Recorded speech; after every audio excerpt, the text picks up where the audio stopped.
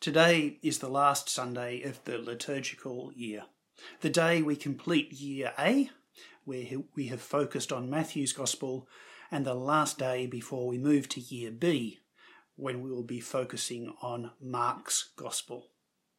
The collect, or the traditional prayer for the day, from the 1549 Book of Common Prayer, is this: Stir up, we beseech thee, O Lord, the wills of thy faithful people, that they, plenteously bringing forth the fruit of good works, may be plenteously rewarded through Jesus Christ our Lord.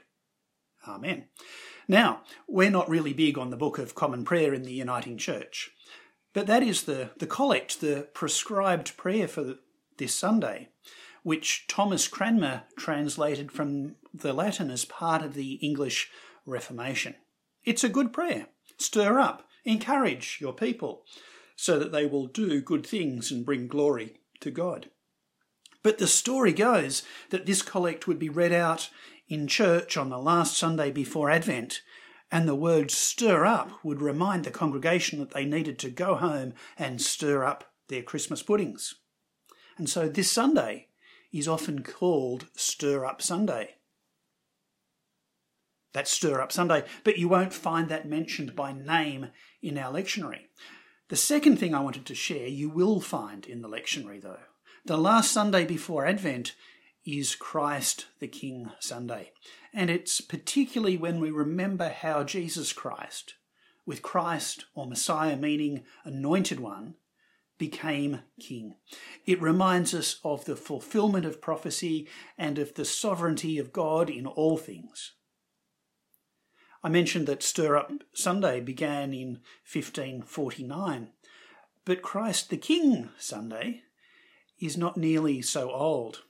In fact, it was started by Pope Pius XI in 1925, so it's not ancient at all.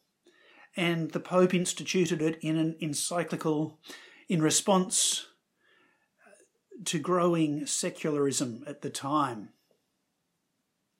He wanted to bring people back to the kingdom of God when so many people were drifting away. Pope Pius said Christ must reign in our minds. He must reign in our wills. He must reign in our hearts, which should spurn natural desires and love God above all things and cleave to or trust in Him alone. Now, looking at what's happened since and looking at the world today, I'm not so sure that worked. But it has been adopted by just about all the Protestant churches, including ours, and serves as a reminder of the centrality of Christ in our church and in our lives. So let's keep that in mind as we hear today's Bible readings.